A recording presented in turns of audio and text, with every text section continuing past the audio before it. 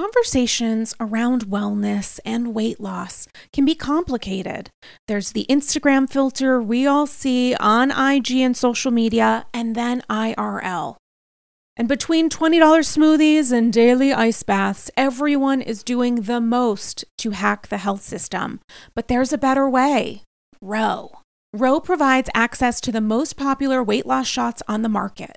Over 200,000 people have already chosen Ro to help them lose weight. And you can sign up from the comfort of your own home.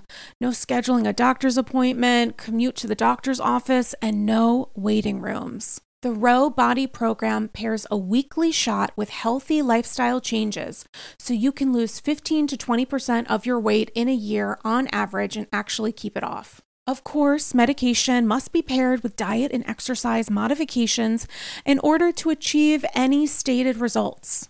Medication cost is not included in the program. Patients must pay for medication separately. With Ro, average weight loss is 15 to 20% in 1 year with healthy lifestyle changes. BMI and other eligibility criteria apply. Go to ro.co/AndyScrolls. You can sign up today and you'll pay just $99 for your first month and $145 a month after that. Medication costs are separate. That's ro.co/AndyScrolls. Sign up today. I just came back from the salon, and for the record, I went with a sassy little bob and quiet luxury shade of blonde. Yes, that's literally what we're calling it, quiet luxury. Aside from trips to the salon, I don't actually blow out my hair. My hair is naturally wavy, and that's why I love Ouai. Ouai's new anti-frizz cream is a lightweight cream that provides immediate frizz control that lasts for up to 72 hours. I know that I have a limited amount of time with wet, wavy hair in which to get myself in order. And that is why I love the anti-frizz cream. It has notes of bergamot, Italian lemon, violet, and more. And it smells unbelievable. Truly, as someone who is a little bit sensitive to scents, I put this in my hair and I feel great. It also genuinely pairs well with my perfume, which I appreciate. I don't blow out my hair because after years of color processing and attempting to make it straight, I know it looks better and stays healthier when I avoid blow drying, which is why I love the anti-frizz cream. I've used products, especially with wavy hair, where it feels heavy and looks kind of wet, and that's why I love Ouai's anti-frizz cream, because it enhances the natural waves in my hair. I still look like me, just a little elevated. And P.S., I am Ouai obsessed with Ouai's other bestsellers. Their leave-in conditioner, detox shampoo, my personal favorite. Frizz-free up your schedule with Ouai. Go to TheOuai.com and enter promo code Andy for 15% off any product. That's TheOuai.com with promo code Andy.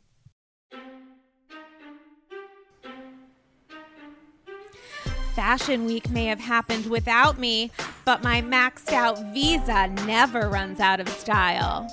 I love the theater, but I hate drama. And we were just talking about drama right before we began recording. You guys, it's Andy Scrolls Destination episode 123 on the People's podcast couch situation, whatever I normally say. So excited to be joined once again by love of my life, fashion sensation. I hope we take a selfie after this if I like my face, because you look spectacular. Thank you. I dressed up for you. Thank you so much. I dressed up for you too. I just told Dave, I was like, I showered for you, oh, which is my lucky day. It is your lucky day. So excited. Dave Quinn, news writer and reporter, people.com, the man who housewives themselves refer to as the Olivia Pope of all things. Yes, Bravo. I will fix it for you. I will help you. It's handled. You know why? Because I was I always think of you as like the Rachel Maddow, like vis-a-vis investigative journalism, reporting, laying it all bare. But Olivia Pope, I think, works on a better level because it's all about like communicating the narrative. Yes. Whereas like Rachel's like, the weather's 76 degrees and we're all going to hell. You know what I'm saying? Like, I think Olivia, and talk about a scandal. There have been There's always a scandal. There's always something going on with them, and I try to help them through it as best I can. Okay, so first things first. Oh, guys, I just got back from Paris last night. You're welcome. I mean, I cannot believe that we're doing this right on the eve of your return. I am so not. I was about to say I'm so tired, but then I was like, no, I'm not. I'm just hungry. And I was saying to my roommate before, like, I am very much in the mood for cucumbers and broccoli and cauliflower. Like, I just want to put all that food in my gullet, and I don't know why. I'm very excited for that, and like lightly not preservative, but like maybe there's this thing that I get from Whole Foods. Oh, you would like it. It's like paleo. It's called right rice. Ooh. And it's like vegetable instead. It's vegetable. It's fake rice that's made with vegetables, and it tastes like orzo. Oh, lovely. And the French don't have that because they're like, go fuck yourself, like eat rice. No. So I am very excited to have that with some steamed broccoli, and we should just spend the next 45 minutes talking about the things I'm excited to eat. I'd be down for it, honestly. I went to the best gluten-free bakery / patisserie in the world, Chamberlain, and I went 3 times, like once every hour on the hour. It was the New York one of carbohydrates, and brought back shit, threw it in the freezer. Like, honestly, I was so food-based, food obsessed. I ate my way through Paris, ate my way through Barcelona. In Paris, every day I walked 10 miles plus. Wow. What was the best thing you ate in both places? Okay. The best thing I ate in Barcelona was at this restaurant, and I'm on a medical diet, and I fucking ate. The best thing I ate in Barcelona was at this restaurant called Xavier Pellicer. I don't speak Spanish, so I'm fucking that up royally. And sounded right. Thank you. And it's been called the best vegetable restaurant in the world. So he has like it's named after the namesake chef. So he has like select meats on there too, but it's a lot of insane vegetables. And I was so first off, I didn't know I was leaving to go to Europe until 4 a.m. the day before, because I was like, can I make this work with my money? And then I realized I can. Spoiler alert, couldn't. But I went anyway. But so I made the reservation. I made a bunch of reservations a month before, 6 weeks before, on the off chance that I would actually go. Right. And I needed permission from my therapist. And I asked her, I was like, can I go to Paris? And she said, you must go to, please, like, leave me, go to Europe. Yeah. Thank you, Amy. Copay's in the mail. And so I went to this place. I walk in the door. I'm like, and most of the restaurants open at 8 because it's Europe and they know how to live their best lives. Right. Meanwhile, it's like midnight to me. Not because of jet lag, but because I am an aged woman. So I walk in the door and I'm like, hey, Sarah, party for 1, 8 o'clock. And they're like, oh, we don't have a reservation for you. And I'm like, here's my confirmation from a month ago. Also, I emailed you guys this afternoon to double confirm, and y'all said I was all set. And they're like, we need to talk to the chef. And they were so abrupt. You know, sometimes Europeans, like, they're not disrespectful, but they're not short. Yeah, they don't bullshit at all. Like, right. I've seen Europeans. I remember I complimented an American with like who spoke French terribly, and I was like, that was a good job. And the person was like, no, that was terrible. They are awful. Like, and it's not disrespectful. Blunt. They're just better at everything than we are, including being honest. And so he's like, I need to talk to the chef. And I'm thinking, like, are you fucking kidding me? Like, I planned a spreadsheet. I'm an event producer. Right. You were ready. Everything is organized. There's a narrative for every day. Yeah. And so he came back. He's like, it's okay. Like, you're gonna sit and sit at the chef's counter. Oh, and so much better. So much better. Open kitchen. And they're like, do you want to do the tasting? And I'm like, I am poor. Thank you so much.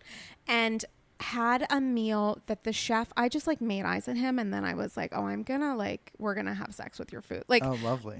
He was just very like Spanish, like, knows, world renowned, so good. P.S. everything is amazing. So I had like 3 or 4 different things with 3-ish wines, and it was like, I want to say like 40 or 50 euro. It was like ridiculous. Wow. And everything was so good. And every time something came out, first off, it looked amazing. And then I would just like eat it, have a taste, and I'd start laughing. I'd laugh my ass off because I'm like, this should not be as good as this is. Nothing in life should taste as good. Like, in the fact that it looked perfect, I'm like, this should not be perfect. There should be an imperfection.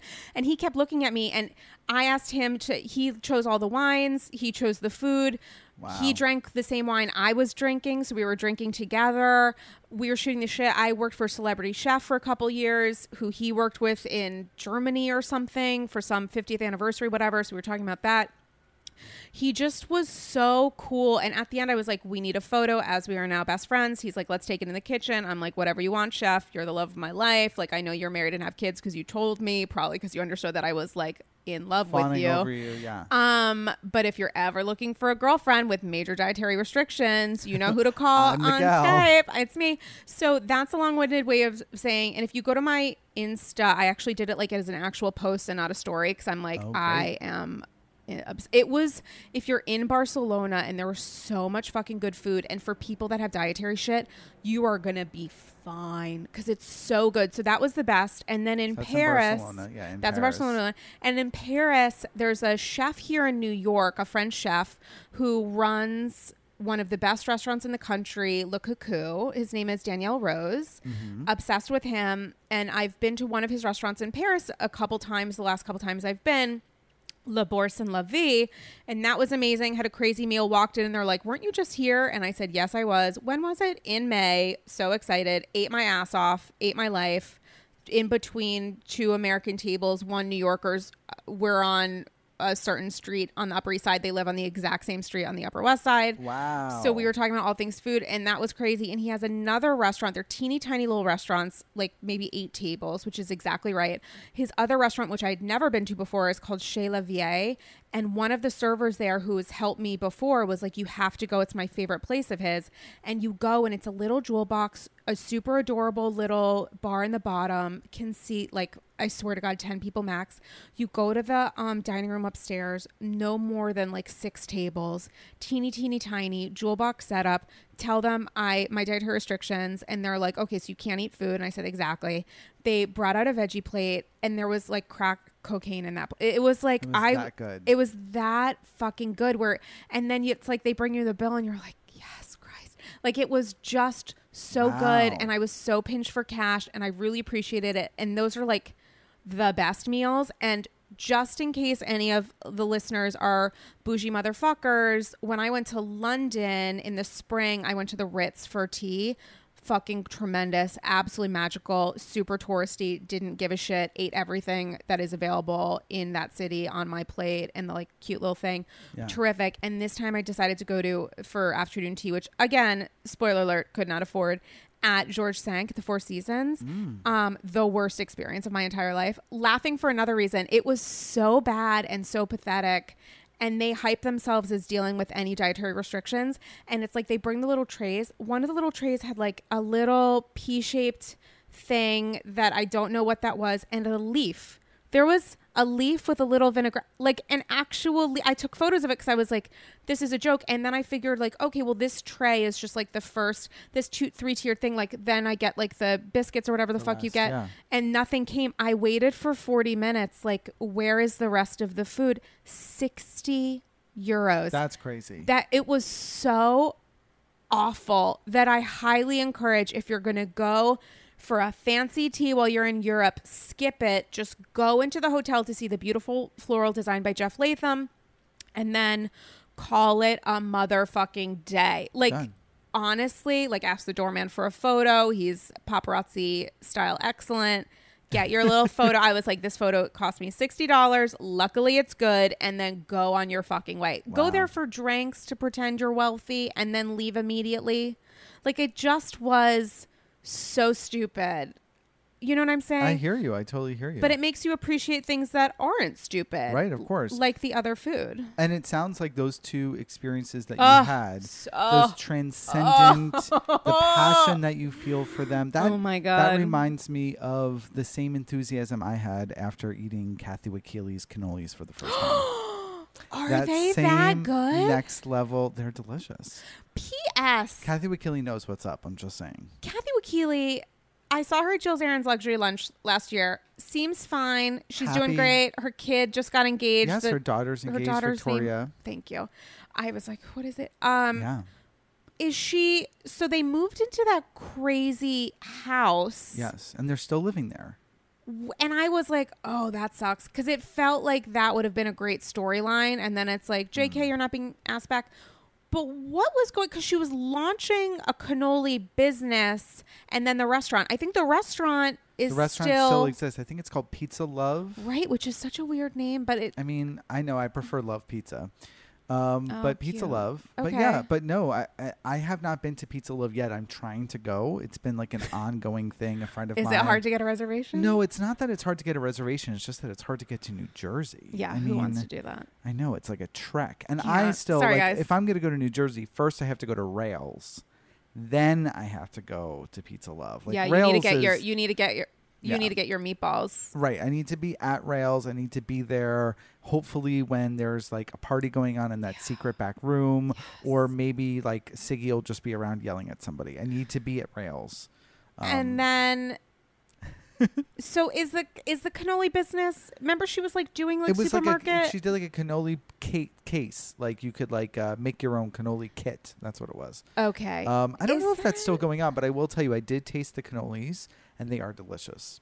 And I love a cannoli. I'm an Italian kid. I know my last name is Quinn. A lot of people think I'm mostly Irish. I'm not. I'm Italian. Oh, yeah, I could see Irish. I love cannolis. And it's the Fiesta San Gennaro right now going on in New York City. So if you are in New York City, trek on down to Little Italy and eat some cannolis. I'm Italian. Not enough to like know anything, but we like pasta.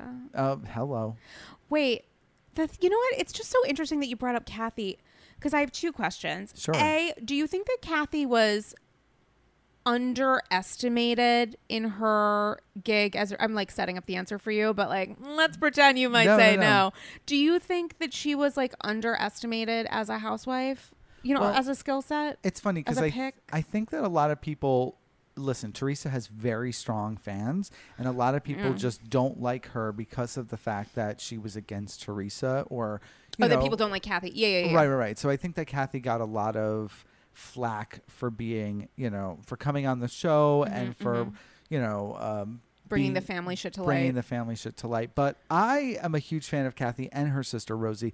The reason why, because Caroline Manzo is one of my top 5 housewives of all time. Highly She's agree. on my housewives Mount Rushmore, because I really think that she represents what I look for in a housewife, which is that like very strong motherly figure, that woman who doesn't mess with anybody but also is incredibly loyal. I mean, when everyone asks me what my favorite housewives quote of all time, it is always, "Let me tell you something about my family. We protect each other. We are thick as thieves, and we protect each other to the end." God bless. I have chills just thinking about it. Oh my God, an icon. A ginge. So icon. I think that she really fit into that world, and I loved she reminded me of Caroline Light, and I would like to see more housewives like her in the future rather. I think that she, maybe a little bit boring to people, but I think that it's nice to have that as a representation in the cast. Like, I love the ensemble nature of the housewives, and I'm a fan of her. I loved it when it was Kathy and Melissa. I don't think I appreciated it as much, even though I was team Kathy and Melissa when it was them versus team Tree.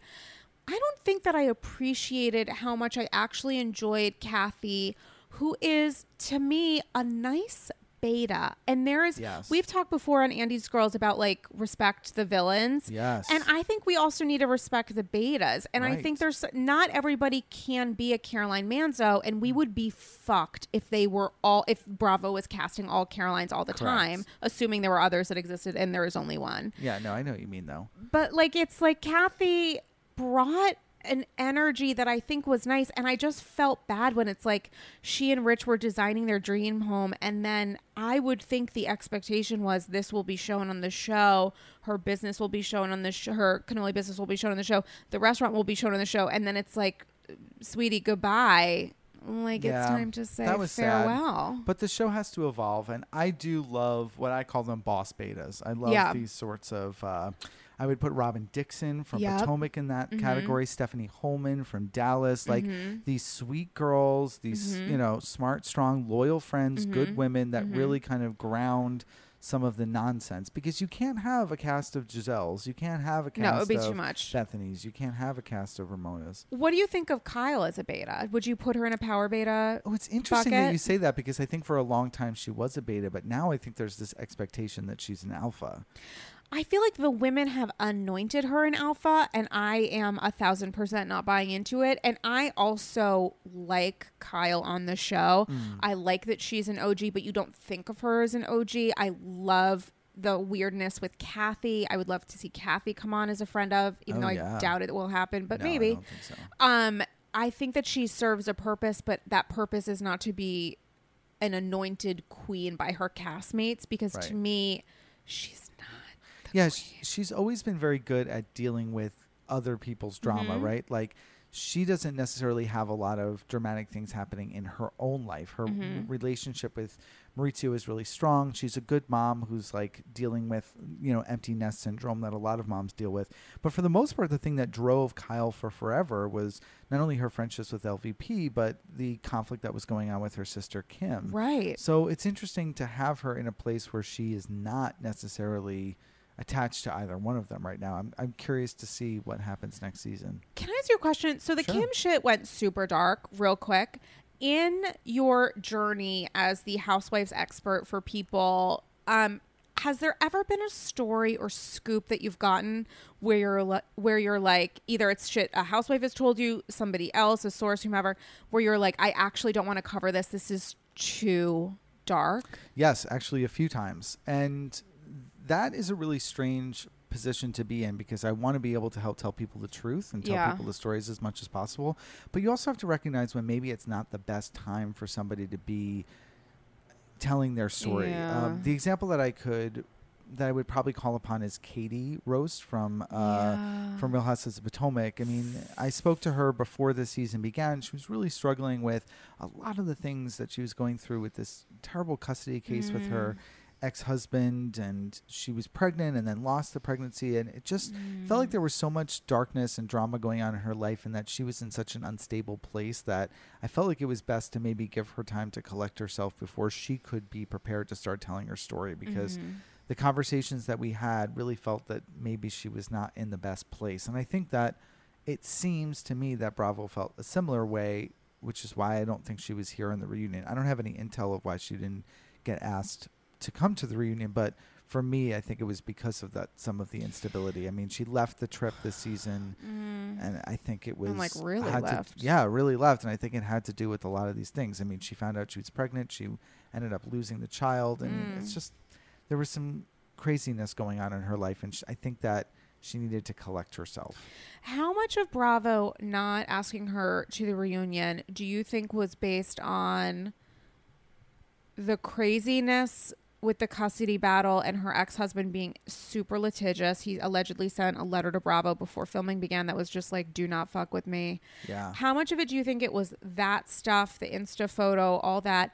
And how much do you think it was the fact that she's been calling attention to manipulations with production? I think it was probably more the former than the latter. I think that they can get around with people calling the production manipulations. I feel as though a lot of housewives get on that couch and call out some of the fourth wall stuff, and that just gets edited out. It's very easy to kind of not include that. But I think that they that's a good point. Truly felt as though, I again, I don't have much intel, but my instinct is that she wasn't in the right space to have her on the show at the time. It just sucks because it feels like she was so important this season. And was she? Yes. And I didn't feel that way, but I felt like she was really good at calling out calling out the Ashley stuff. And right now, to me, you only really have Karen left, who's willing to like step up to the plate and be like, this is not okay. Like the way that you've been.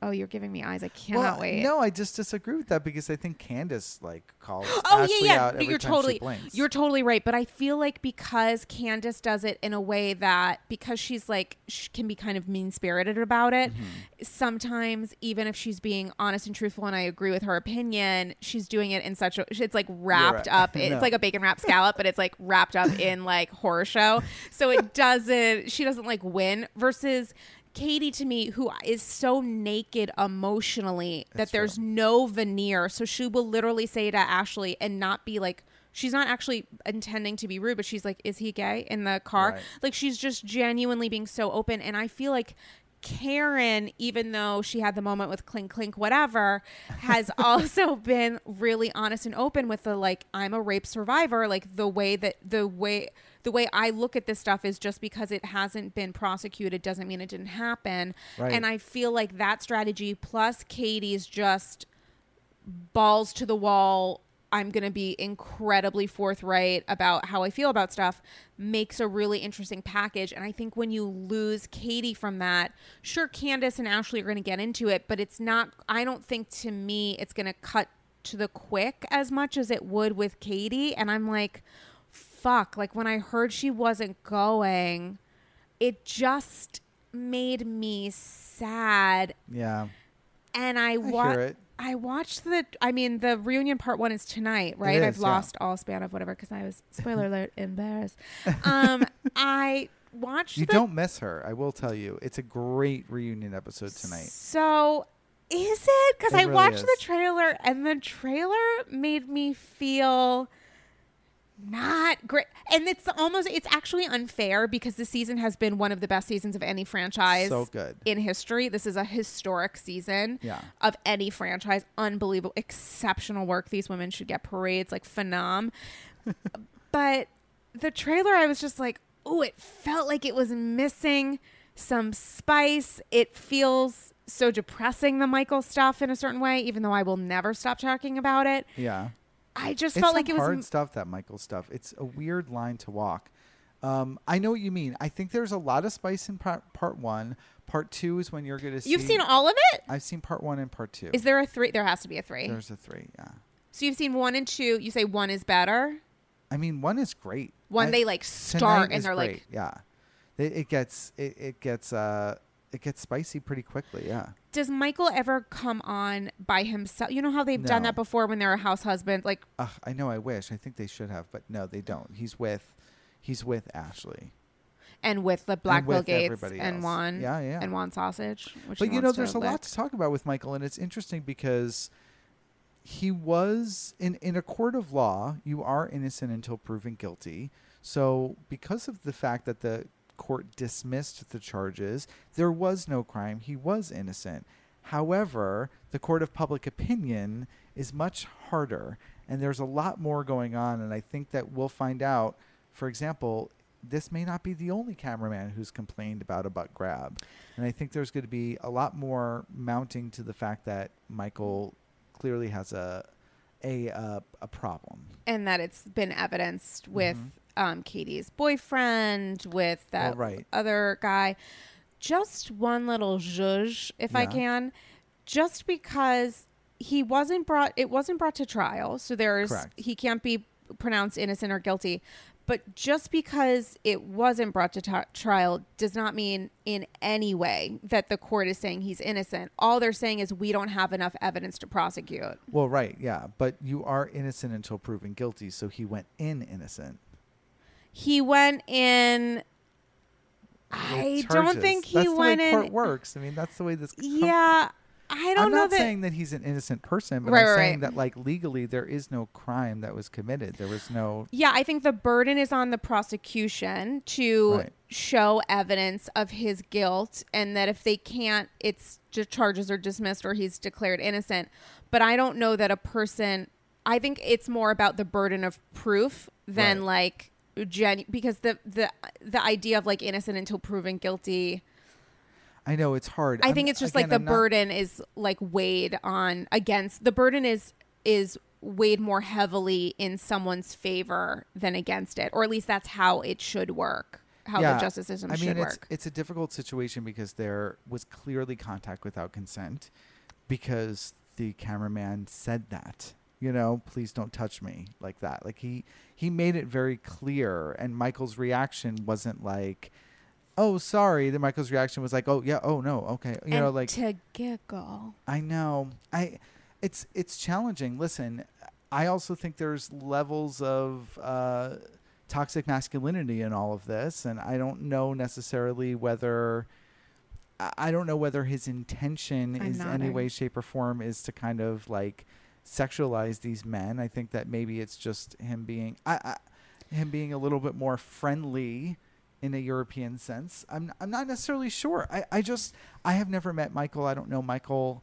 I am not saying that he's innocent by any means. Totally. But I am just saying that like there's so much to the story, and it's very frustrating when the person who accused him of the crime disappears. I mean, he is gone.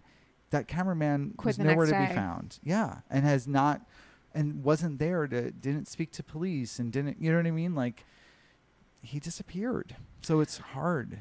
What have you spoken to Ashley about this at all? Not really. I mean, I've spoken to Ashley for sure, but our focus has really been whenever I've chatted with her about the baby, you know. Yeah. Michael Jr. My God. He looks just like Michael. In a scary way. Dean like, Michael. Cute little baby, but like terrifying how much of one person's features a baby can, which you've seen that with babies where I'm like, I see a baby, I'm like, is that baby 30? Like there are certain babies that like just take after, I don't know what that is, genetics, I don't remember. It's crazy. Public high school health class, like I'm sure there's a reason for it. Like him. It's scary to me. He really looks just like him. And apparently, I've never seen Ashley's father. Apparently, there was a photo going around of Ashley's biological father. Oh. I've never seen him. But apparently, he looks a lot like Michael, too. Weird. Oh, is her dad white? Uh-huh. Oh, I forgot. Yeah. Which a lot of people have said issues. that's why he perhaps has disowned her, because of the fact that she is not white. I'm not necessarily sure if that's true or not. Oh, just yeah. What people have said. So, like it's some nice little racism in that little basket of fun. I'm sure that's all part of it. It's I think I do not have a relationship with my parents either. So it's very hard to see her go through that. I felt terrible for her. And to go to their doorstep and to try to, go to his doorstep and just to try to like make contact with him and have him reject you that way is heartbreaking. I mean, I don't know. No matter what you think about Ashley, I think it's really hard to not have compassion for her. Such a good point. So in that situation, at least. Understanding a little bit of your family dynamic history, how do you, as a viewer and as a journalist who's covering a lot of this, how do you feel watching, like, for example, Candace and her mom, or in many ways, we've seen it in seasons past, Ashley and her mom. Like, how do you watch that stuff? How does that feel? It's interesting that you say that. I really am a fan first when it comes to the Housewives. Yeah. I love the show. I've always loved the show. I remember watching season 1, Joe DeRosa dressed as a maid. Classic. Dusting the coffee table for Slade. And I was like, what on earth is this? Yeah. And I remember as a kid, I used to watch soap operas with my mom. And I think that it was a natural connection for me. This was the early days of reality TV with Orange County. And I don't know, I just fell in love with it pretty early on. So I've always been a fan first. I am also somebody who's really not very judgmental. Okay. It's just like, I think when you're gay and you've been judged your whole life, you tend to kind of try to drop that as much as you can when it comes to other people. So I try not to come at anybody's storyline with my own preconceived notions or judgment. I really take things straight as they are and say, oh, if you want to do that, if you want to, say these things, whatever you want to do, I respect you for that. So I'm pretty compassionate because I don't have a relationship with my parents. Whenever I see people fighting with their families, I really feel my heart goes out to them because I want them to find ways to get together. But at the same time, I'm always really impressed by these women for being courageous and sharing these parts of their lives in general, because so many of them come on the show and try to hide their true stories. So when you have someone like Shannon Beador, who's like literally showing you everything, grabbing her belly fat. I just have a lot of respect for them. And even Candace going through the stuff with her mom, like, to put it out there, I have a lot of respect for her. It doesn't feel triggering in any way for you? Not really, that's because I've long come to peace with my own experience. That's great. But it definitely feels hard to watch someone else go through it. And I think more about the fact that all these other people out there like me who are going through this will see representation of other people dealing with family feuds and recognize that perhaps there are ways to mend those fences. Wow. Representation is so important. It's so silly. I talk about it all the time because when I was young, the only gay people that I saw on TV were dying of AIDS. I'm about 40 years old almost. So the gay people that were on reality TV early on, you know, you had like Pedro Zamora who like had AIDS. And yeah, and it was a narrative that was being told that was showing the evilness of the gay community in a way, right? It was showing that like, this is what happens. You end up dying. Gays were very villainized in the news. They were really very villainized on television and in movies. And then slowly there started to be this shift, right? With Will and Grace. At first it started with scripted comedy, and then it started moving into reality. And now, you know, this couple of months ago, right, or just I guess a couple of weeks ago, just wrapped up. You know, you have MTV's Are You the One, where it's a bunch of sexually fluid people, bisexuals, all like hooking up with each other. Yeah, and I'm just like, where has we come? Like, how far have we come? Like, my goodness, it's amazing that people now can see that there's been movement, and because we've seen more representation, we've started to understand it and accept it in different ways. So I think anytime any of these women come forward with their stories, they're helping people, whether it be miscarriages or abusive relationships or, you know, drug issues, even these little family feuds. Like, it helps people at home be like, oh, I get it. It's more acceptable. I shouldn't feel ashamed of it. When there are dark moments, have you ever felt that it was like production was playing too large a role in bringing some of these dark moments to light, where it feels like these women aren't necessarily in full control of themselves and may not be able to give like 1,000% real consent? I guess it really felt that way with Kim. Yep, that's exactly. It really felt that way with Kim in Beverly Hills, Kim Richards in the beginning, because she was going through a drinking problem and wasn't necessarily ready to recognize it herself. So it felt like production was pushing Kyle and the other cast members to perhaps tell that.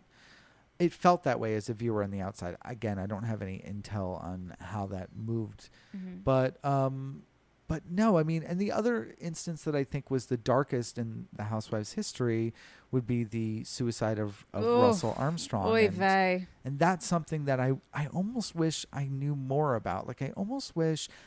I've long campaigned for Taylor to come back to Beverly Hills, because I think it would be interesting to see what she says about it all these years later. Yeah. She's in a happier relationship now with her attorney. Yeah. And I would just love to see, like, looking back on it, what she feels. She's very fascinating to me. I would love to speak with her one day.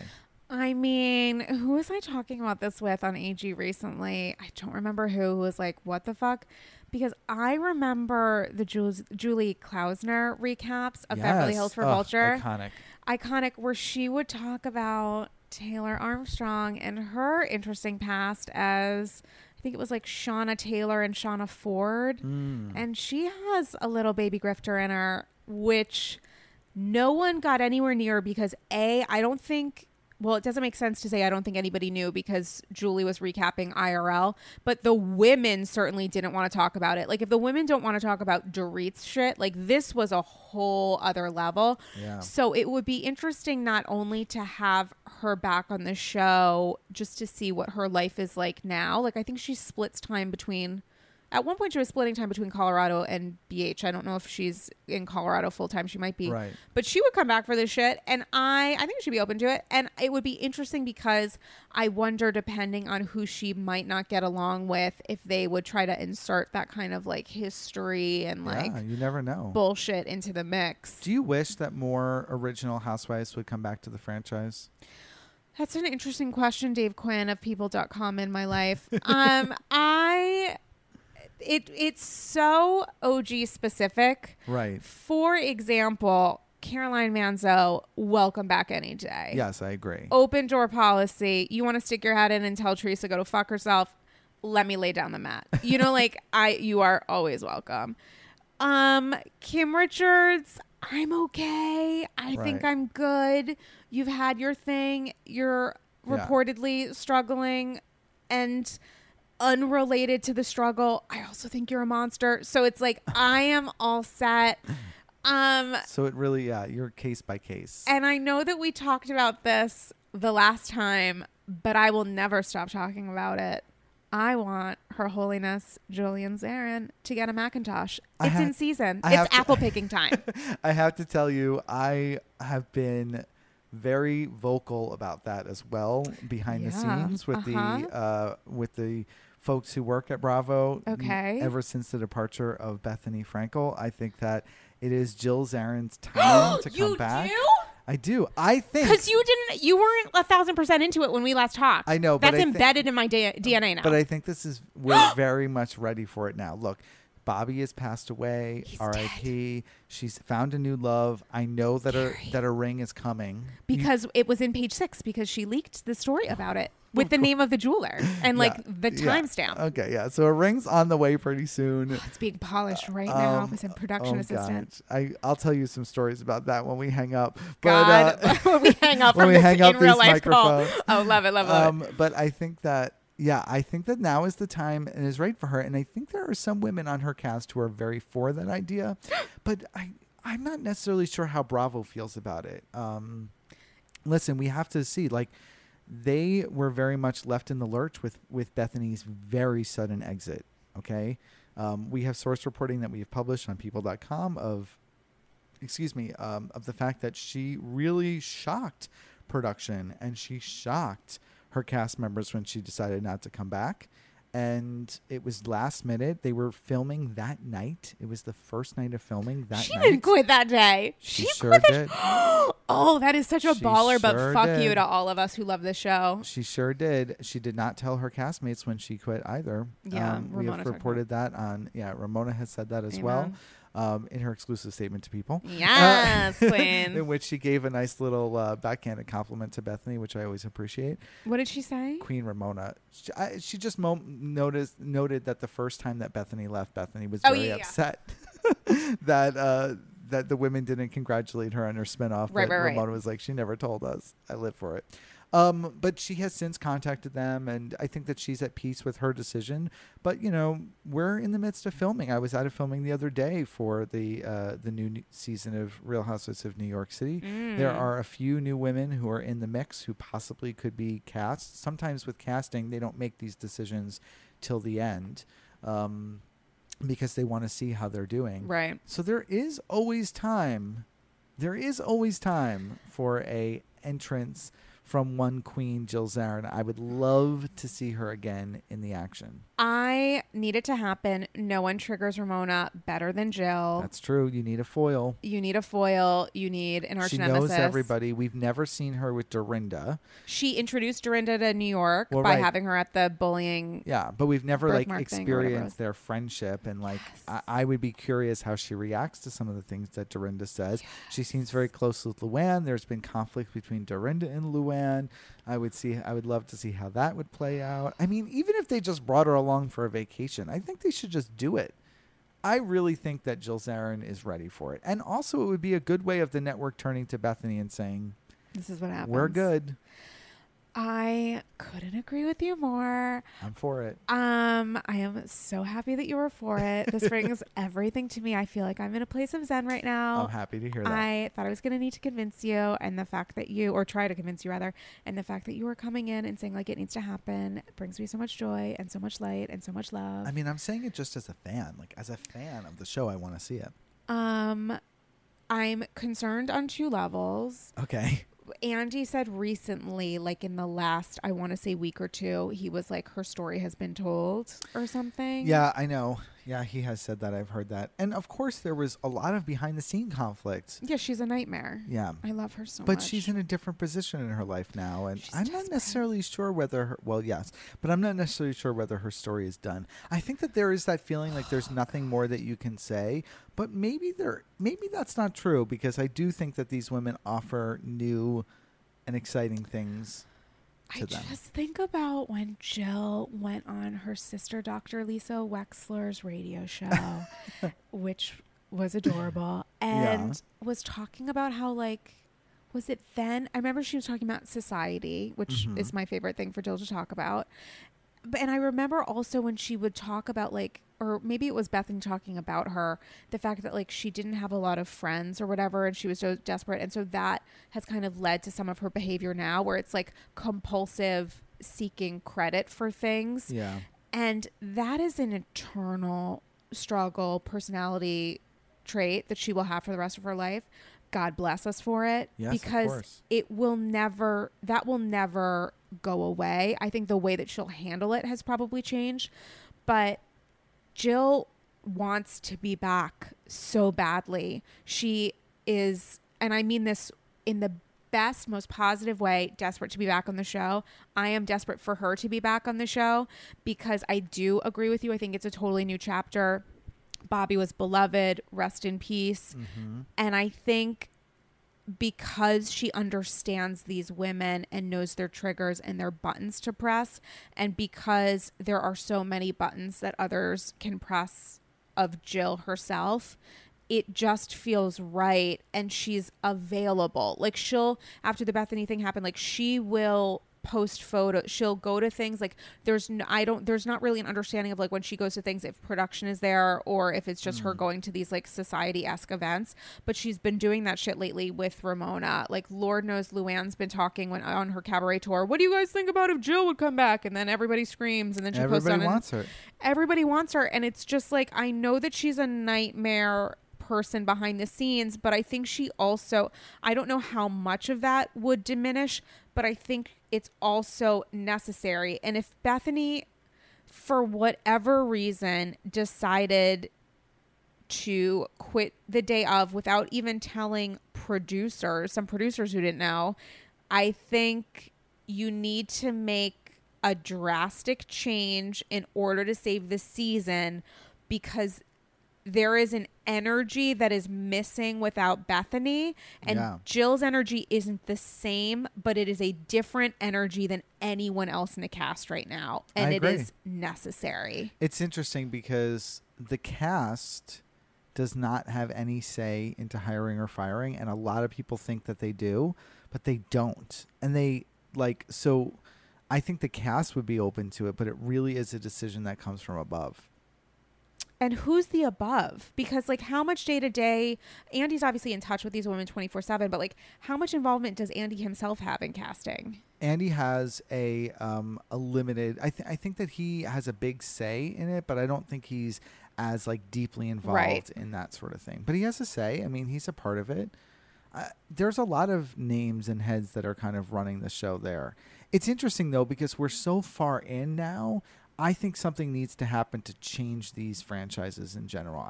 I think that in order for them to last, you kind of need to blow them up from the inside out in a way. So speaking about changes or lack thereof, Beverly Hills is happening with all the same motherfuckers, minus LVP, also rest in peace. And some new people, yeah. And Garcelle Beauvais and other woman, Sutton Foster, Stackle, Shaka, I forget. I knew it at one point, and I just don't care. I think it's Sutton Stackle. Sure, why not? That Mazel. Right. Frenda Rennes, whatever. I live for a Sutton though. Who doesn't? Who doesn't? God bless. Gimme. Right, that thing called love. So I just am surprised that others are back. Right. You wanted to see some shift in that cast. I felt like if LVP is taking a 2-season timeout, because I 1,000% think she will be back. I think she is leaving to be greater than the franchise. And as Bethany did, will probably, after she left season 3, will probably discover that like it's actually good for her business that she stays on these shows. And I think she'll come back.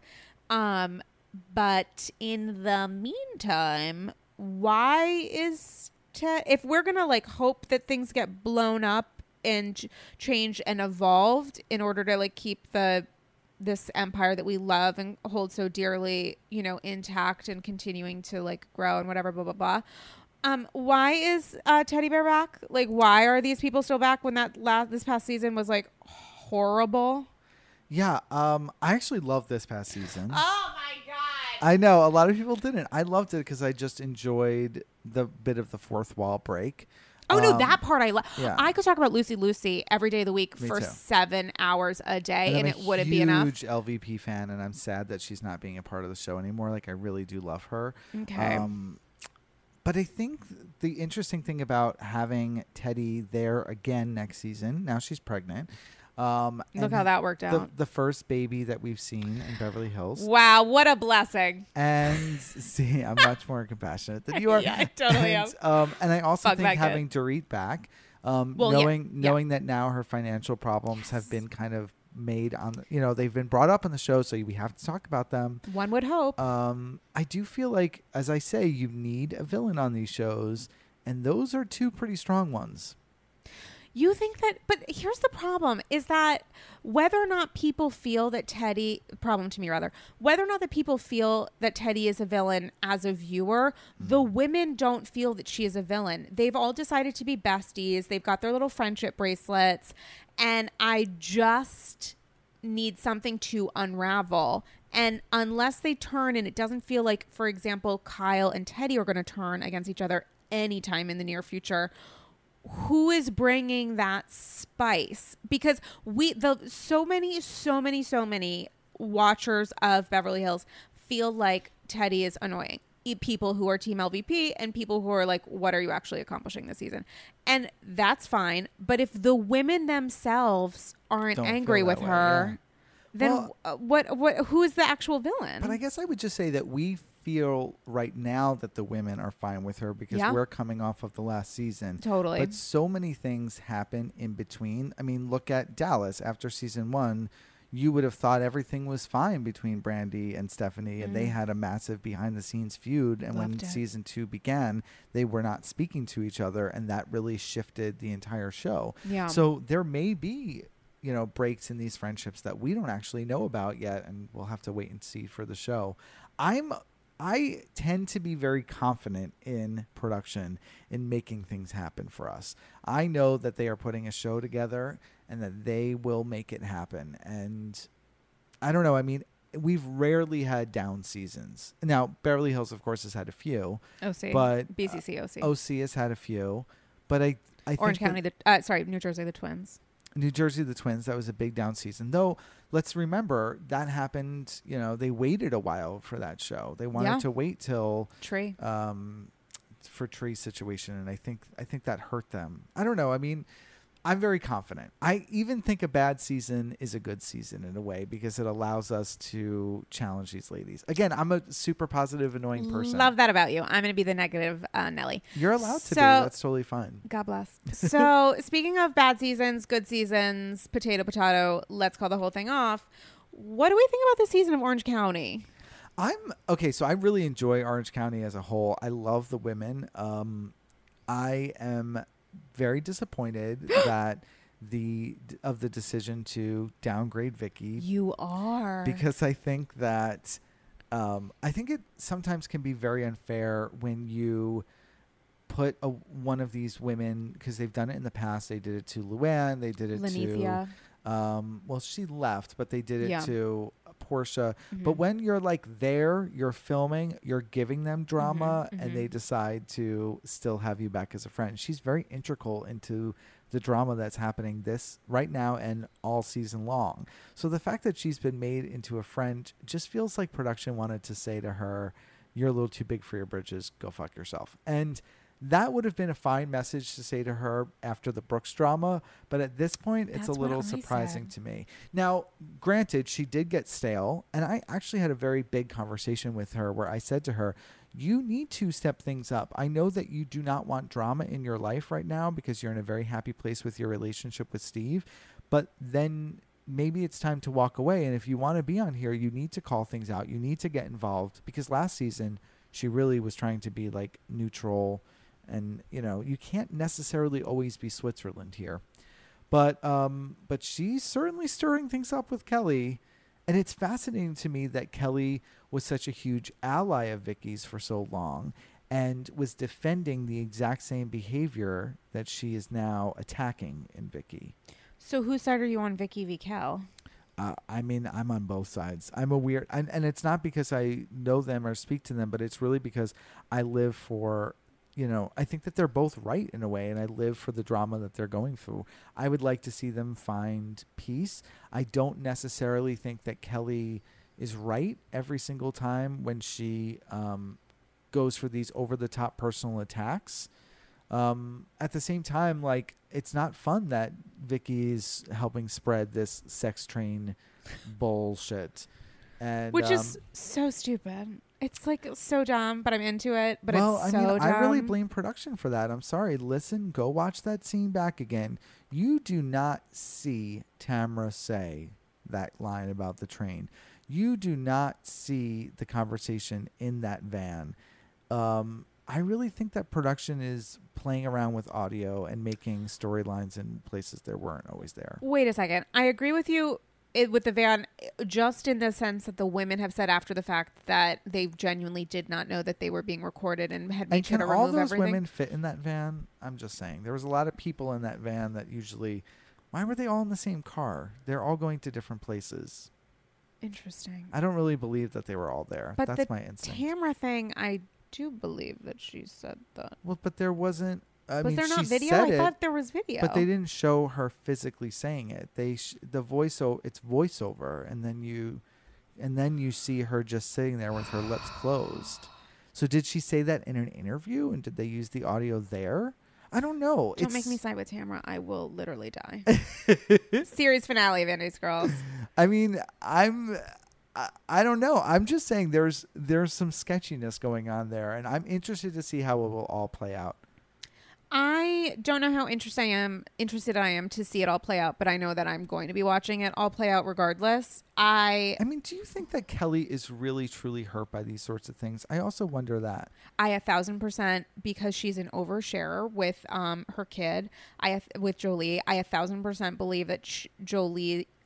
Kids have said stuff to Jolie at school about the Coke stuff, and Kelly is like, do not in any, and also it's like so unbelievably untrue and laughable. And I think the sex train shit is just, Kelly is like completely undone because she feels like, you've done this to other people, I will not allow you to do it to me. And I think it is an enormous, I appreciate. And I think like if you're a divorced woman, like she's talked about how like Michael's been a great co-parent, but anything that's like into illegal or illicit behavior that could fuck up your custody, that it comes from, even unrelated to that, it comes from such a malicious place of trying to like hurt someone. But that didn't stop her when Shannon was going through her divorce from accusing Shannon of being an alcoholic, which was also fucking up her custody situation. See, I think that Kelly throws a lot of stones and then oftentimes plays the victim of when stones are thrown her way. But I don't necessarily think that makes her a bad person. I think it makes her a great housewife. It makes her a great housewife. She's an amazing housewife. And she has every right to be angry about this. Yeah. But I feel like if you would have said to me, do you do cocaine? It's like, I would feel like, I don't even know where to buy. But there's not a camera crew here. I know. But I think that part of the time, I think that sometimes these women get crazy about these accusations when they can easily just be like, whatever. Like, how would Margaret Josephs handle that? I just feel like Kelly could be a little bit more like laugh it off and move forward with it and not get so upset. Margaret's a lot smarter than Kelly is. And B, Kelly is like super instinctive and is very aggressive and very reactive. And if you say something to Margaret, she's gonna be like, "Go fuck yourself. Have a good day, Danielle." Stop, as you are 1,000% the one that would say that about me or to me. Whereas with Kelly, it's like Kelly is extreme. Like if Meghan King says to her, "I think it's gonna rain today," Kelly will say, "You're a terrible mother." You know, like it doesn't just because she hasn't done these terrible reactive aggressive things doesn't mean that she also can feel the exact amount of energy just in the reverse, where she feels incredibly hurt and like and feels very protective and feels like she's been manipulated and taken advantage of. And Vicky knows that, which is why she's doing the same shit that Lori did to her on that fucking ski mountaintop when Gretchen was like, guess what's going on? It's like the same kind of energy. And then Vicky hides behind I didn't create it, I just heard it. No, I mean, she's been doing this for seasons and seasons. Vicky. But like, at least she's been giving them something. I mean, speaking of giving people stuff, it's weird to me that they gave her a demotion and yet she is so integral this season so far. So it's like, just because she's not in the area in which they're filming doesn't mean that she's not a character in that scene. Because this whole interaction of like Kelly being like, do I want to go on vacation with her? I don't see this going away. I just think that a lot of like these dinners that these women will have, Vicky won't be present at, but it doesn't mean that she won't be spoken about. Of course. And that's what's concerning to me, because it's like, I actually didn't in any way disagree with the demotion. I was like, OC last season I thought was a particularly horrible season, and I was tired of it. It felt like it was going on forever and ever. Amen. And I'm like, changes need to happen. And I wanted Vicky and Tamara to, and I think Tamara has run her course. Okay. God bless her. She should go be with at least one of her sons. I couldn't tell you which one, except I 1,000% could. It is Spencer. He is the light. Oh. But I just feel like, wait till you see what Spencer does in the finale. You're gonna gag. I'll just say that. He brings it. Am I gagging on the Starbucks that he will serve me? Because I want him to give me venti love and happiness. He's going to give you that for sure. I love Spencer. He is too smart to be on TV. Why is his mother making him do this? It's so weird. I don't really dislike any of them. I love them all. So I'm a weird person when it comes to like who should go. Like I like Tamara, and I like seeing her around. I like seeing them all around. There's nobody that I want Deshaun Snow to come back to Atlanta. Like, I'm like a weird person who's like, oh, I miss these people. I want to see them all the time. But if you want some of these franchises to be blown up from within, how do you keep... Sometimes I feel like blowing them up from within means like exposing some of the back behind the scenes sort of things that go on. Like on Dallas, Deandra talking about a friend's baby shower, when it's like, just say Andy, like say Andy Cohen, like this is ridiculous. Like we know what we're watching. What happened. Yeah. Or like when Gretchen proposed to Slade, right? Like just say it what it is. Just be like, we're filming this even though filming has stopped. Like, because that happened way after filming ended, they said, right? So it's like, just be honest about it. Just be like, I want to propose to him because I'm scared that I may leave the show. Like, just tell me what's up. The one thing that I did love about that proposal was that I guess it was the following season or whatever. All the women were like, or maybe that season, I forget, during the reunion, all the women were like, we don't believe this was real. And Gretchen crying because she's like, why won't you let me get away with this? Is magical television. Yes, that's what I'm saying. Like, that's why I love Lucy Apple Juice. Yeah, no, I loved it. Because I felt like it was exposing the fourth wall in a way that, like, we know is going on. And it's happened occasionally, and it should continue to happen more. Like, I hope that New York City begins this season with the women being like, holy shit, Bethany quit. Oh, you know, and like she left our friend group. Yeah, she left our friend group and is like, we haven't heard from her. I don't know. I live for that sort of thing. We went all over. You said to me before we started this that you had questions for me. Did you get to ask them? We'll get to those. We gotta hurry up. There is one. I'm itching for them. Okay, so one just more question on Orange County. What do you think is going on with Shane and Emily? Shane and Emily. I think that they are going through a tough period in their relationship. I think that Shane has never had anyone really call him on his bullshit before. Amen. And I think that Emily is probably very much enjoying the fact that there are people who are, seeing her side for the first time. I don't think that those two are going to divorce anytime soon because I think that they really do deep down love each other. But there's certainly some trouble there. And again, I give her credit for opening up about it. Because she could have pretended that everything was fine in her marriage. I wish that she'd be more open with her cast members, but I know that this is another bit of the fourth wall, right? She's afraid to do that because she's afraid that everyone's going to talk about it, and she's afraid that they're going to judge her. And they are going to judge her, but she had no problem judging other people. So we need to just be, transparent with each other. Do you think that the abuse shit, violence, yada, that's going on with Gina and with her estranged ex-ish husband, do you think that will be a part of the reunion or any watch what happens? Yes. We haven't seen Gina do any press yet for this season, and I think that's a very strategic decision not to put her in front of a camera or give her an interview with anybody because there are so many things going on legally in her life that she can't speak about. Right. Matt has pled not guilty. He has said that he did not abuse her. I'm not necessarily sure who to believe in this situation. I read the initial report, and we wrote about it at people.com. She allegedly ran out of the house and was dragged back in by him. Oh my God. Neighbors were the ones who called the police. Oh my God, that is so scary. So it's really scary about what's happened to her allegedly. I would, it's very hard, you know. Oh my God. I really feel a lot for, I call her Strong Island, because she's a strong lady from Long Island. And I feel as though, I feel like Strong Island is going to get through this, and I am praying for her to do so. But it's interesting to now finally see some of the cracks, because last year she pretended that everything was great with their relationship. And I thought the most powerful part of this season so far has been her sitting with Shannon and saying, I was actually jealous of you because you were able to be honest about what you were going through and I couldn't. That really tore me up. And now that motherfucker is asking her for spousal support, and she makes $1.50. Yeah. Like, well, all things considered. Yeah, I mean, that's Fuck really you. tough stuff. Rough, tough stuff. Yeah, and it made her. It definitely. Again, this is what I say about the importance of representation, because it's now telling a story on the Housewives that we've seen told before. But think about how many women out there are watching it and feeling like maybe they could be honest about some of the stuff that's happening in their lives. I don't know. I have a lot of compassion. I'm a big softie at heart. Okay, so speaking of honesty, I have one more OC question for you.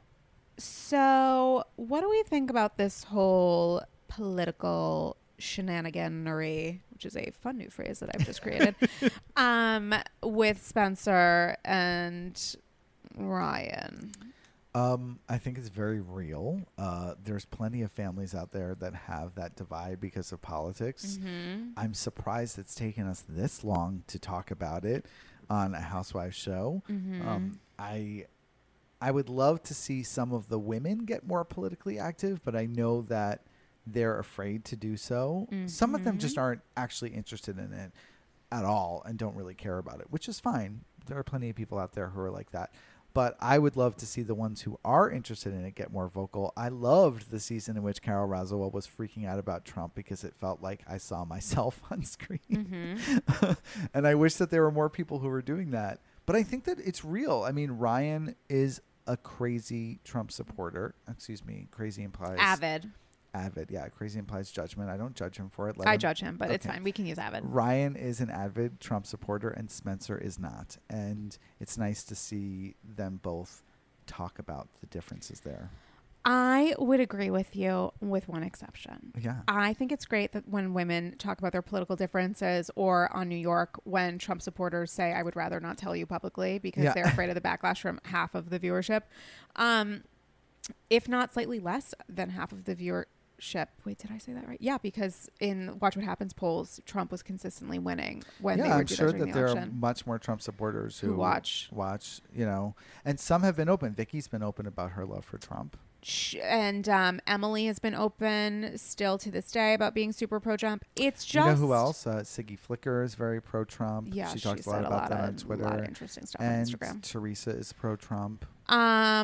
Teresa's pro-Trump calling her back, certainly, so that we can see what happens with prayers. But it's just interesting to me that Tamra Judge, who's had some interesting plot points revolving around parental alienation, which is at least something that you can talk about as an adult, that is less about the actions of your child and more about a really upsetting environment circumstance. And now we've sort of devolved into her children who are opening themselves up to judgment based on political affiliations. And Tamra's way of inserting her own perspective is calling out Vicky for being a Trump supporter in an interview for People Now, where she's like, hey, and Vicky called me to say how much she supports Ryan and how much she's like happy he like loves his country, America. When it's like, cool. But what we're watching on screen is both of your kids opening themselves up to potential trolling, whatever else, from people who don't agree with their political affiliations. And why are you letting them take that kind of shit? Why aren't you saying, and P.S., here's how I feel about this? Like, why are we relying so much on the sons to carry the responsibility for the mother? Right. I hear what you're saying about that. I don't think that she feels anything about politics. I don't think that Tamara is a big. I've actually talked to her about it. She doesn't really read it. She's not really into it. She's not donated invested to it according to her like political donation shit, which I would not be smart enough to Google, but a listener sent me stuff. Oh, well, I don't know. I mean, I hear what you're saying there. I don't think that she's very interested in it. Again, I'm just speaking from the conversations I've had with her. But you're totally right. She should, in this sense, be a little bit more vocal about what she feels nonetheless. The parental alienation thing is really hard for me because I feel for her on that side. I would love to have a relationship with my parents. They don't want to have a relationship with me. I wish that she could have a relationship with her daughter. And unfortunately, her daughter doesn't seem interested in that. And I don't blame her for that, just as I would hope that nobody would blame me for the relationship that I don't have with my parents. So I mean, I want to say fuck your parents. I don't want to be disrespectful, but that sucks. I mean, I feel as though she's done everything. Yeah. And listen, I know that everybody dogs on her because of the fact that she put it on TV in the first place. But again, like, you're being as honest as you possibly can in this world. I want my housewives to be honest. And if they're hiding things that are happening in their lives, I get frustrated by that because I feel like what is the good for you? So I appreciate that she came forward with the issues that she's having. I do see what you're saying in this instance, but I think they're both adults, those kids, and let them go through it.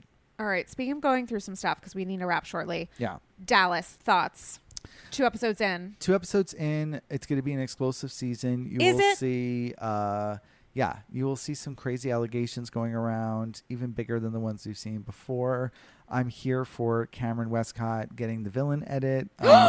Is she? Yeah, she's gonna be in some hot water. A little honest from with what who? I hear. With New Carrie? No. Leanne. We'll Deandra. see.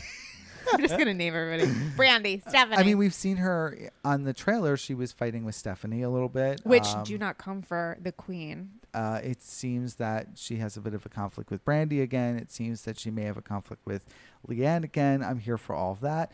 Wait, Cameron has a conflict with Leanne? Yeah, from what we saw in the trailer. I forget. She says to Leanne, "I'm not afraid of you." Oh, but I thought she said it didn't seem like it was in a conflict kind of way. It was just more of like, I'm not a fan of you. Like, let's get our nails done. Like, it didn't feel like I'm going to cut you. It was more like, let's cut into some steak and go to a nice dinner. I will say that I do not like housewives shows that feel the same season in and season out. Yeah. The only way that these shows can succeed is if there is movement in friendships and changes in relationships. New York City does it better than anyone. Yeah. Because the two of those women could be at each other's throats 1 minute and then, really understand the importance of moving on. I really struggle a lot with Deandra and Leanne. I like them both and I want them to be friends and I hope that relationship shifts. The thing that's been very happy so far with me this season is seeing Leanne and Brandy getting along because I want them to be friends too. I don't want it to be everyone versus Leanne again. I've seen that for 3 seasons now. It's got to change. Yeah, it needs to be somebody versus somebody else, but it needs to be a switch up. Yeah. And I loved that scene of Leanne and Brandy. I was like, oh, this feels like different and nice to me. Like, I actually really enjoyed it. I'm like, I don't need to see these people fight with each other because I've already seen it. And that iPhone thing was like insane, albeit like actually kind of hysterical. It was just great. It was great. Yeah. So more to come on Dallas. Okay, just a couple questions for you. You went to New York Fashion Week. I did. Where Kyle Richards was showing some shit. Yeah. Sonia was showing some shit. Tell me something happened. They were filming both for the show. Love. We didn't really see much drama. Sonia, at Sonia's fashion show, which was on Friday, she was definitely very frantic because she was, getting everything ready for the show. But it all went out really well. And her line used to be very high end. Right. And now everything is priced like between $10 and $250. So it's very affordable fashion. And it was nice. Everyone looked really beautiful. And the women seemed to be getting along well. Of course, I hope that isn't the case behind the scenes because I want good fights. But it was fun. It was fun to be there. And Sonia is just a riot. I'll tell you, she got a great haircut. She looks wonderful. Good. Yeah, she looks lovely. Love Sonia. What was less wonderful was some news that broke on your beloved publication and page6.com. About the comments that were made during the fashion show. Sonia and Dorinda went to a different designer who's on Project Runway. I forget their name. Yep. Somebody something. Gato, I think is how you say his name. So it starts with a G, but I can't pronounce it off the top of my head. Sarah Galley was my fashion show.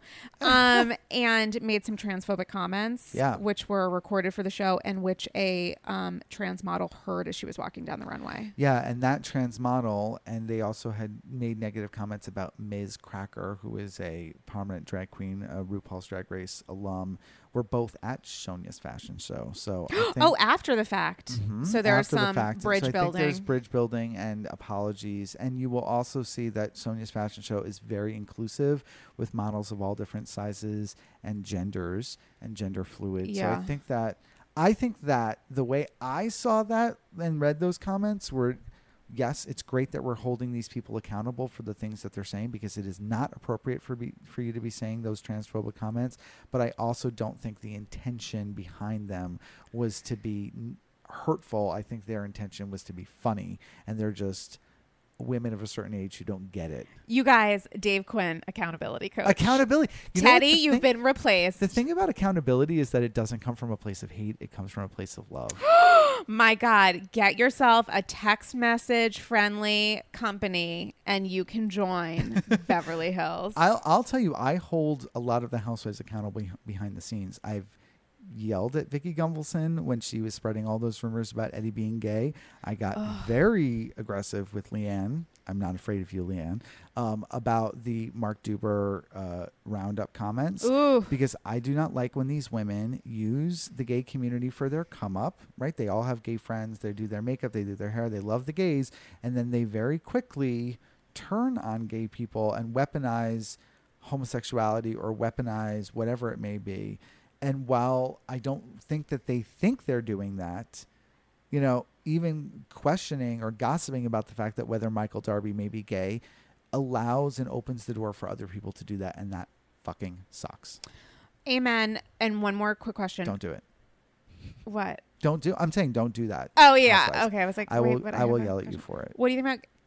that reminds me of Kenya, who did it about Chrissy, quote unquote Chrissy, Kim Fields' husband on Atlanta. Yeah, I didn't like that. What do you think about Kenya's return? Thank God, I am here. I am here for the return of Kenya Moore. I am here for it because I think that she never should have left. Again, talk about somebody whose story was shifting. We saw her for 5 seasons, really desperate to start a family of her own. She found love and happiness. She now has a child. I want to see the rest of that story. I am hopeful that the new Kenya Moore is much more in a better, positive, more space. But I also know that she is never going to stop being a bitch, and I live for it. Thank God. Twirl on. Twirl on. Twirl on. One more question. Oh my God, you have 1,000. I love it. I never want this to end. But I have to go soon. You have to go. So we need to wrap. But one more quick question. You need to tell me the exact date and time. I'm not letting you leave the People's couch until you do. When are we seeing the Jersey trailer? Oh, Jesus Christ. October. First? No, I'm not going to tell you the date of that because I don't necessarily know. Bravo has shifted their things, but have you seen it? I have not seen it, but Andy has said that it's coming in October. If it's fucking October 31st, it better be October 1st at midnight. I think that it'll be earlier rather than later because I believe the season is meant to premiere sometime in November. They usually do the trailers about 6 months out. But you will definitely, I'll tell you this. The Atlanta trailer is coming soon. And if you follow 9 Days on Twitter, you may see that soon. Oh my God, I forgot about Atlanta. Yes, Atlanta comes so soon. We're here for it. Oh my God, Today are so blessed. Was Eva Marcel's baby shower. My God. See, that is a pregnancy that I want to follow. I am here for those hormones. Dave Quinn, I'm also here for you. Tell the people how to follow you on social because your social is magical and you have so much Housewives content. I simply cannot. Oh, I adore you. First of all, I just want to thank you so much for having me here. Really, I'm such a huge fan of you and watching how you've grown this podcast so much. And you are so frank with your opinions and I appreciate that. I do appreciate it. And I feel as though my philosophy in life is that when the tides rise, all the ships go in the air. And I'm so grateful for the support that you show me. And I hope that I get to show you that same support Dave and just Quinn. let you know that, like, I love having you be a part of this Housewives world. You're using your voice for such great stuff. Thank you. And so much shade. Tell us how to follow. If you want to hear me yap about Housewives, yes. I'm at 9Daves, NINEDAVES, on both Twitter and Instagram. And do you have any fun comedy shows that you're going to coming up anytime soon? Yeah. My boyfriend, Gus Constantelis, is a hilarious comedian. He is filming his half-hour comedy special on October 4th here in New York City. And come join. How can people get tickets? People can get tickets. Go on Instagram. You can follow him at Constantly He's so fucking Gus. cute. He's so cute, right? He's like genuinely adorable with a I know. capital A. I really love can't him. get And he's enough. hilarious. Oh my God. He's 5'2", same height as Lady Gaga, David Bowie, Missy Elliott. I love that. Lady Gaga and I have a lot in common. Yeah, so starting does with Gus our and height. him. Oh my God, it's but he's amazing. really hilarious. And so he's at Constantly Gus, and he is going to be at Broadway Comedy Club on October 4th. Can at you 9 say p.m. what the special is being filmed for? I don't know how comedy works. No, so in comedy, a lot of people get half-hour comedy specials and self-produce them. So he's self-producing his comedy special. Love that. Yeah, it's amazing.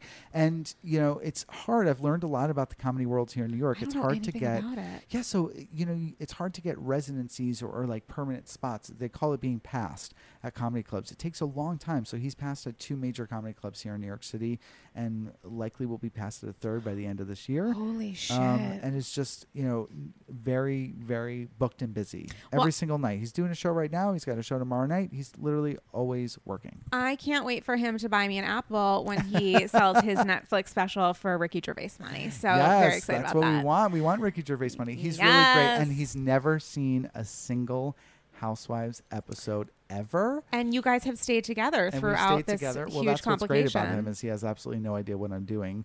And he goes to a lot of the filmings with me, and he's met a lot of these women. We've had dinners with them, and he'll leave. And I remember the first time we ran into Melissa and Margaret and had dinner with them, and he left, and he was like, "Your friends are so nice. How did you meet them?" And I was like, "They're literally television stars. They're huge." Oh my God, that's adorable. And they all comment on his Instagrams, and some of them will be at the show on October 4th. And he's so funny because he's like laughing about the fact that all of his friends are obsessed with Housewives, and they're like, "Oh my God, like Shannon Bedore liked your picture. Oh my God, Tamra Judge, whatever it may be, or Melissa or Margaret." And he's like, they're people. They're just normal people. He knows them as regulars. Leanne, and he just knows them. Well, he was at her wedding with me. How fortunate for us that we know that they're not normal people. They're not normal people at all. We love your boo. Anyway, Dave Quinn, light of my life. This was magical. Can't wait to have you back ASAP.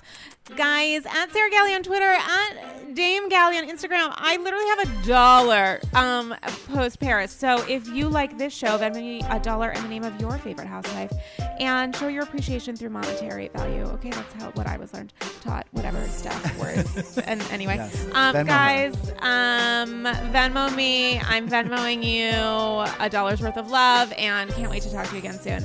Bye-bye.